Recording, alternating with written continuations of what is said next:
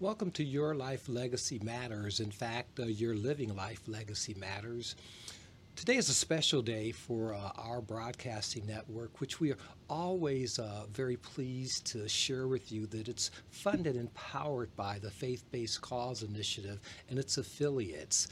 You know, life is interesting, and it always is interesting once a person's able to pay attention. And I know when we think about what we're doing with the Faith Based Cause Initiative, inspired by those that rushed out as first responders during this global pandemic, and basically being able to ask ourselves individually, what can we do? We're not nurses, we're not firefighters, we're not security police officers, we're not doctors, okay? And that's when I say we, that meant us as a body. I'm sure some of our viewers are. So we were just asking ourselves, what can we do? And we really took a lot of refuge in the fact that we knew that God would want us just to do something. We didn't have to do everything, but if we could just do something. And what we chose to do is to provide up to $10,000 in grant funding for faith-based, cause-based, charitable outreach missions in the form of executive support and also technologies that, generally speaking, would cost thousands and thousands of dollars a month. We provide that through our Faith-Based Cause Initiative and its affiliates to the types of people that are already on the front line with organizations taking the lead, working in the underserved community, those people that basically are challenged. And I don't know about this food insecurity thing. I just know about people not having food. And so I don't know why we tend to sometimes like to sugar things up, but there are people out there that need food. And well, we want to be behind individuals, helping individuals get food, and we want to showcase them. Along the way, as we celebrate the latter part of Black History Month, we always want to share with people. It's also a time to reflect on people that are living. What's going on right now? You know, we know that people live now because they've had the opportunity and the privilege to experience something in the past. Well, this particular guest I'm going to have the pleasure to introduce you to is someone who just touched my life. In just a short period of time, I got to be introduced to her. I had the opportunity to read about her, and just in her presence, for me, I'm now feeling inspired, to do more, okay, to do more. So my name's Carville Jones. I'm the Executive Director to the Chair of the Faith-Based Cause Initiative. I have a pleasure of introducing you to someone that if you have ever had a challenge in your life, I would want you to reflect on it before you listen to this particular individual. If you have ever had a challenge in your life and you have felt that you're at the end, that you just can't go any further, and so we know that when that happens, we should draw close to God, draw close to Jehovah God, draw close to Yahweh God, draw close to your God as you perceive that particular person to be, and they will draw close to you, and maybe there will be, without a doubt, a positive outcome. This particular individual went to the brink, and I'm going to have her share her story with you because it's better than me trying to even share with you. Dr. Missy, as we endearingly call her, last name Jackson, but I like Dr. Missy better. I don't know. Just listen to her. Please pay close attention, because it's a cool thing to understand that there is hope for you, and there's hope for me, and I feel inspired. Dr. Missy, would you like to share with us today? Well, first of all, thank you so much for having me here on this show. And it also means a lot to me because it's faith based. I'm just a church girl from Detroit. Okay. That's all I am. And, I grew up in church, and my roots are in church. And, like you said earlier, whether it's God or whoever you serve, it has to be a higher being. And my higher being happened to be God. And I say that because when you see this pretty face and this beautiful smile, I smile because God himself, he had a hand in my life. Okay. And when I speak about that, it's because just a few years back, not long ago, but a few years back, I was living like it was golden. You know, it's this song by Jill Scott, Living Like It Was Golden. Yes. Well, I was doing the thing, okay? Okay. And what happened is that my whole life changed right before my eyes. And what I mean by that is that I went into the hospital for a procedure, simple procedure, in and out, in by 7, out by 12, you know. I didn't come out of the hospital till 47 days later. Well, let me take back 60 days later. And out of those 60 days, I was in a coma for 47 days. After all that, I had a 3% chance of living. If you ever thought about, if people know about, and I could say this proudly, I'm from Detroit, and the hospital I was in was Henry Ford Hospital. And I say that because I didn't know that I brought a hospital to its knees because I was in a coma. And when I say doctors from all over the hospital and all over the campus prayed for me when I didn't know I was in a coma, they prayed for me. And when I came out, had a long rehabilitation when I came out, and they brought me back because the people asked for me, because they wanted to see this person that had a 3% chance of living that was 47 days in a coma. And it was a little embarrassing a little bit because I didn't remember those people. And when people would come up to me, you know, this nurse and this nurse and this nurse, they just wanted to almost like touch me because they couldn't believe I was alive. You know, but moving past that, I survived. 3 months, 4 months later, you know, I'm getting better. Then I was diagnosed with breast cancer. Oh. And that right there made me mad at God. When I was a little girl, they said, don't get mad at God.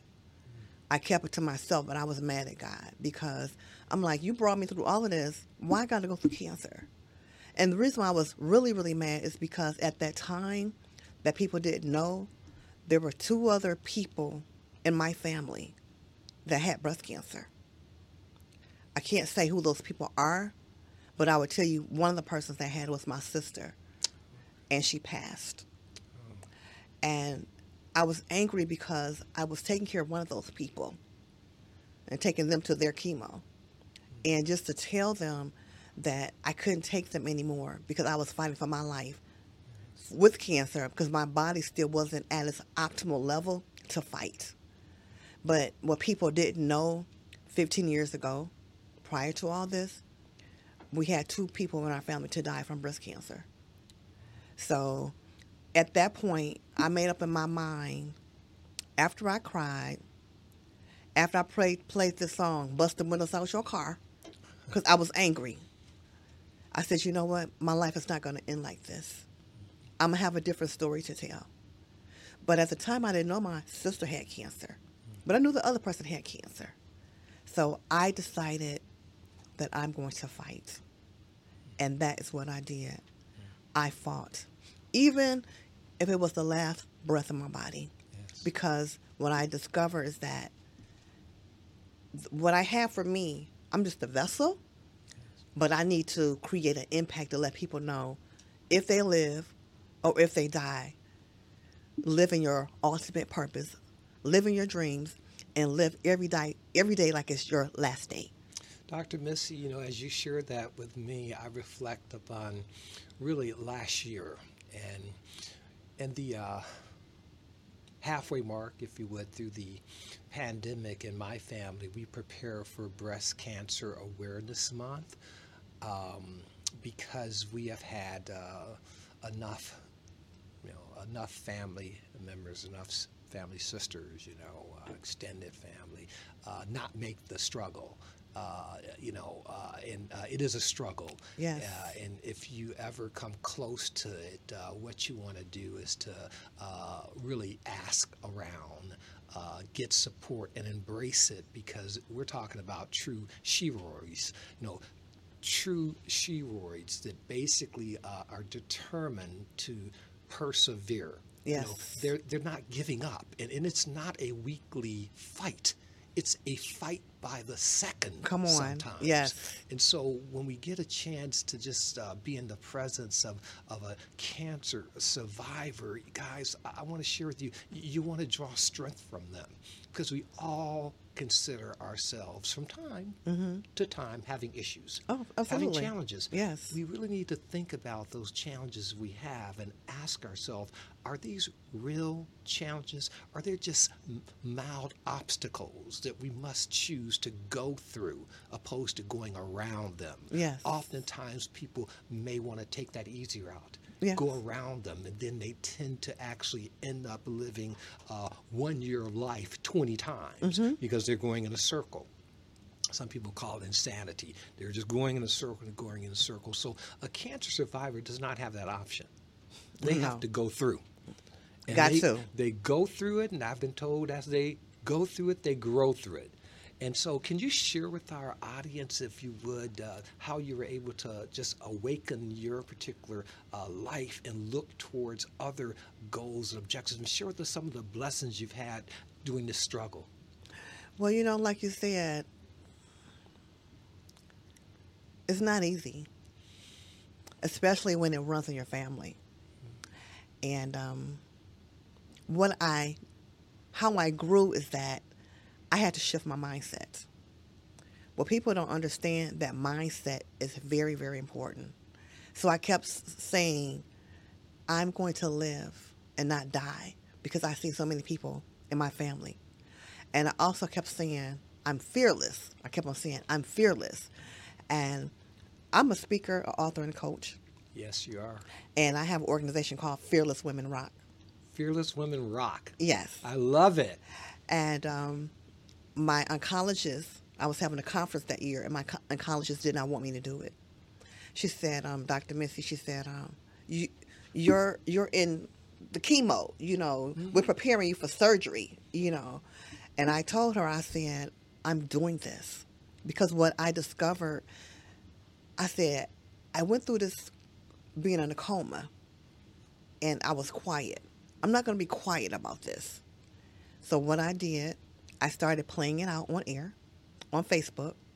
People started following me, and I didn't know that I was doing that, but people were getting strength through my struggle, if that makes sense.